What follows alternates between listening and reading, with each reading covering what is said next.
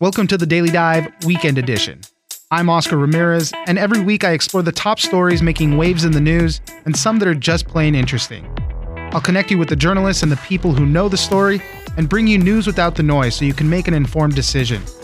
You can catch a new episode of the Daily Dive every Monday through Friday, and it's ready when you wake up. On the Weekend Edition, I'll be bringing you some of the best stories from the week. One of the interesting developments throughout the week was when President Trump informed reporters on Thursday that the USS Boxer, which was operating in the Strait of Hormuz, had shot down an Iranian drone after it had approached and closed within a threatening range. Tensions have been unfolding in the Strait of Hormuz, which provides passage for about 1/5 of the world's oil every day. In recent weeks, it has been suspected that Iran seized a tanker from the UAE and also tried to stop a British vessel.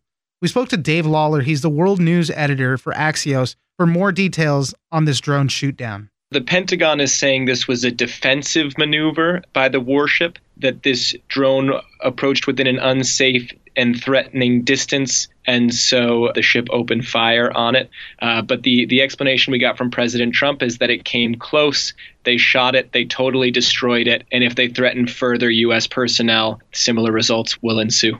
Now, I know the details are still early, but we don't know if this drone had any type of firearms on it or if it was just like a surveillance type of drone. I haven't seen any details yet on what exactly this drone's capabilities were. As I mentioned, this has been an ongoing string of increasing tensions with Iran, especially there on the Strait of Hormuz. Everything has kind of been happening there. I think 1/5 of the world's oil travels through there every single day. So this is a very important location. Tell us what else Iran has been involved with. There's some tankers that have been seized. They tried to seize a UK boat at one point, I think. There's been a lot of stuff going on. Right, exactly. So first, the UK intercepted a ship carrying Iranian oil, they said, to Syria. Essentially, in response for that, Iran, according to the UK, tried to seize a UK vessel, and the UK Navy responded and prevented that from happening. More recently, we saw a UAE tanker go off the grid as it was traveling through the Strait of Hormuz. Now Iran says they have intercepted a foreign tanker. And so they're basically sending a warning that under this maximum pressure situation, they have a lot of capabilities to disrupt the supply of oil coming through the Strait of Hormuz. And there continues to be these escalations in that area as Iran sort of seeks to change the dynamic here, whereby their economy is being strangled, their oil is being kept from being exported. They're trying to essentially force the world to reckon with them. And so they're doing it by these provocations in the Strait. Yeah, this all started with the U.S. backing out of the Iran nuclear deal, and we know that those sanctions have been very punishing on the economy there in Iran, and they want to sell their oil, and they've, according to the AP, said they've threatened to stop oil tankers passing through the strait if they can't sell their own oil abroad. So this is really where, as you were mentioning, trying to change the dynamic with it. They keep fighting, obviously, for the easing of sanctions. They were trying to work with Europe on some type of new nuclear deal. Has there been any movement on that? Because the last time I heard, they were increasing their uranium enrichment, and they were also refining that uranium also past what they should have been doing according to the Iran nuclear deal. Right. So Iran is basically prodding the world on two fronts, right? One is what we just talked about in the Strait of Hormuz. The other one is that they're slowly creeping out of the 2015 nuclear deal. They're breaking some of the limits on uranium there. And so that's a warning essentially to the Europeans and the other parties to the deal that if you don't find a way to help our economy and give us the kind of benefits we expected when we signed this deal back in 2015, then we are going to get rid of these limits on our nuclear program, and we're going to continue to make life difficult for you. So the Europeans are attempting to mediate. They're trying to get some sort of economic benefit to the Europeans without making their companies subject to U.S. sanctions. It's an incredibly tricky scenario, and we haven't really seen the kind of breakthrough that gives the Iranians confidence that they don't need to take this kind of action. Going back to the action on the Strait of Hormuz, they're saying that the Iranian Revolutionary Guard their forces were the ones that were seizing these oil tankers and these 12 crew members that they say were smuggling oil. In reference to the drone, does the Iranian Revolutionary Guard control these drones also, or is this the Iran military at large? Right. So the ships, the small attack vessels that have been interfering in the Strait of Hormuz are affiliated with the Iranian Revolutionary Guard. I must admit, I don't actually know who controls the drones in Iran. It's not a question I've had to consider before today. So that's a new one for me. I don't actually know the answer to that. I know that the Guard does control the ballistic missiles. I was just wondering if there's a correlation there, but the president is trying to get a coalition of countries to defend the area. Has there been any movement on that? So there's going to be a forum later this year on maritime security in the Gulf. That is really too late for what's happening now. So what they're trying to do, the Pentagon is trying to bring together some allied countries, especially Gulf countries, European countries as well, to sort of get some system in place that would allow ships traveling through the strait and through the area to have more confidence that they'll pass through safely. Trump has actually said, look, this oil isn't going to the United States, it's going to Asia. A lot of it's going to China. And so these countries should be stepping up and making sure that there's maritime security in this area. It's not just a United States concern. And so they're trying to internationalize that effort. There have been no official pronouncements so far about a new international plan on that front, but there have been some meetings. Dave Lawler, Axios World News editor, thank you very much for joining us. Thank you. One of the other top stories of the week had to do with El Chapo, the notorious drug kingpin and leader of the Sinaloa cartel. The saga of his criminal career is over for now. He was just sentenced to life in prison plus 30 years. Over his 30-year criminal career, he smuggled more than $12 billion worth of drugs and caused the deaths of dozens of people. We spoke to Lisa G. She's a reporter for NBC News Radio Network for more on where El Chapo will be going, the Alcatraz of the Rockies, and how he reacted when the sentencing came down. He's complaining, Oscar. All right. I heard that. He was sentenced to life in prison plus 30 years this morning in a Brooklyn federal courtroom. He's 62 years old. He was found guilty earlier this year of trafficking illegal drugs into our country, like you said. And so he spoke before his sentencing, and he told the judge that his life behind bars has been miserable. He said that he's been forced to drink unsanitary water. He's been denied access to fresh air and sunlight. He's also complained that his wife hasn't been allowed to visit him, and he hasn't been able to hug his own daughters. So that's what he's complaining about today. Well, I mean, but you know what, Oscar? Things are going to get worse. Yeah, of course. I mean, the security had to be tight. He has escaped prison twice before, very famously. I think one time in the bottom of a laundry cart, the other time, which was the more outlandish one, he had people dig a tunnel under the prison right through to his cell, and he rode a motorcycle a mile to the other side to get out. So, I mean, if he's thinking that he's not going to be under intense security, I mean, I don't know what he's trying to get in there. Well, are you an action-packed movie lover like I am? Oh. You go and see like Spider-Man, Superman, like all these, Of course. And so anyway, the word is that they're going to be sending him to what's known as the Alcatraz of the Rockies, a real intense prison in Colorado. It's about 113 miles south of Denver, and they say it's like the maximum of maximum prisons. And so, you go to the movies and you see all these, helicopters and trucks and fires and explosions. And then I just think in my mind, if he's escaped twice, I just envision this like super movie where like he pays someone off and a helicopter flies in and he escapes again.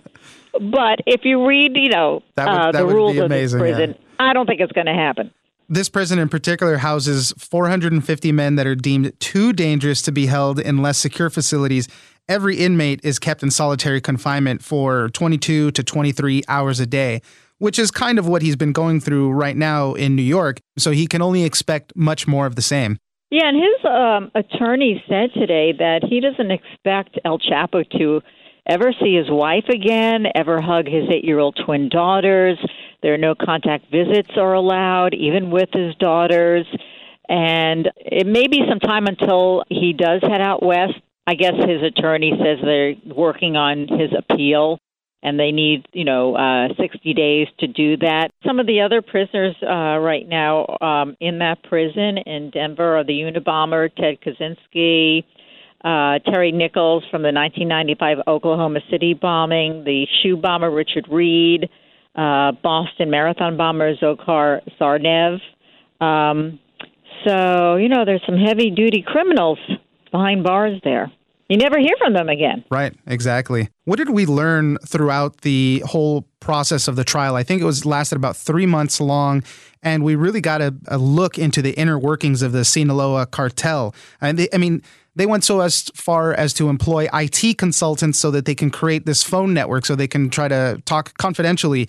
And at the same time, he was spying on members of his inner circle so that he can see what they were up to, if they were selling him out and stuff. There's just so much that came out through the process of this trial. It's interesting you say that. And because of that, and because it's so high tech and they got away with so much crime, that I believe once he's in this heavy security maximum of the max security prisons outside of Denver, I believe he's followed around all the time once he leaves the cell to wherever he has to go. I think they have access to religious services, educational programs, commissary. They can watch TV in their cells, but pretty much there are special restrictions, and they have head counts at least 6 times a day. So they can't walk around without being escorted. Tell us if you know about the legend of El Chapo, because there's songs made about him in Mexico. He had such a long career doing all these bad deeds and trafficking drugs all over the place.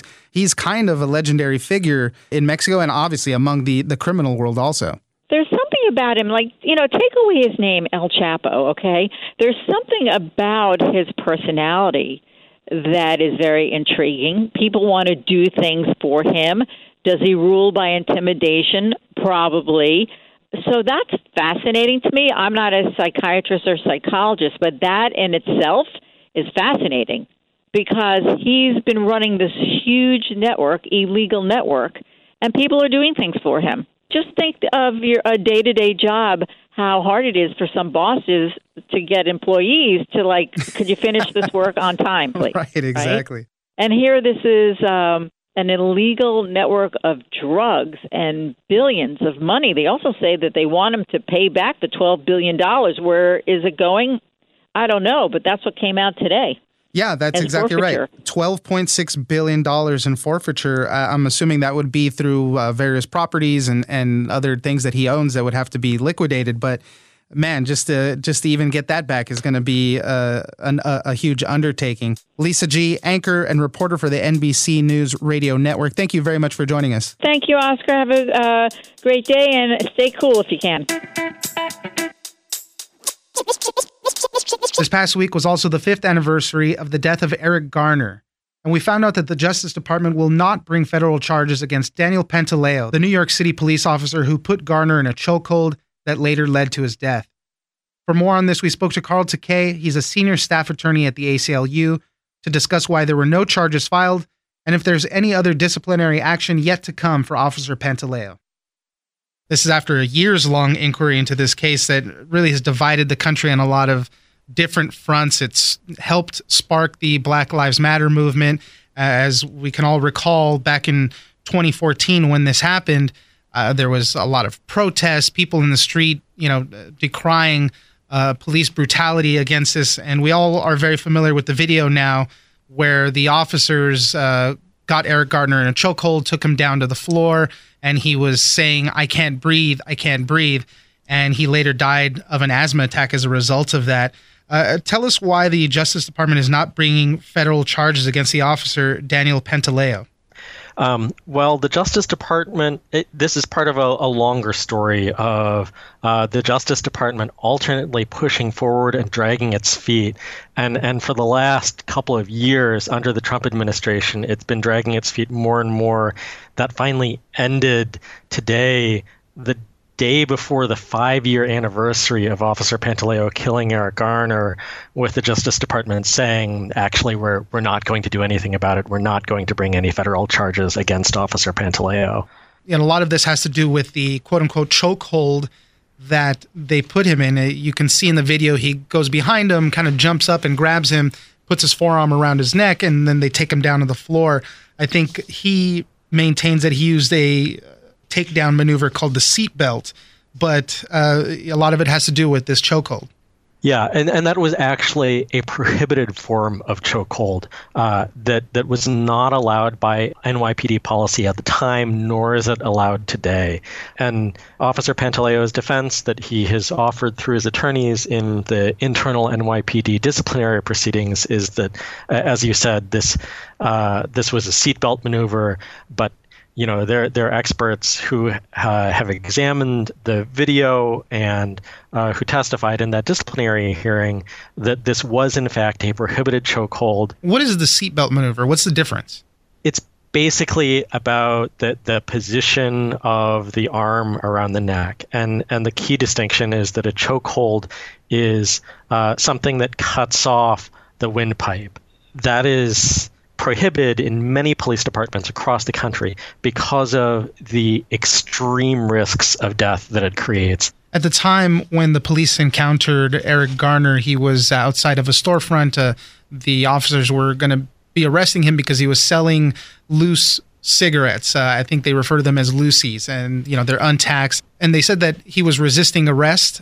There was video taken of this. As I said, we've all, a lot of us have seen this video. Did anything come of this, in the resisting part, and then using the force to take him down? Well, so the overall context of this is that Eric Garner had a number of police encounters in the past, and Officer Pantaleo and his colleagues attempted to arrest Garner because of this very, very low-level legal violation. That is not the kind of situation that ought to result in anybody's death.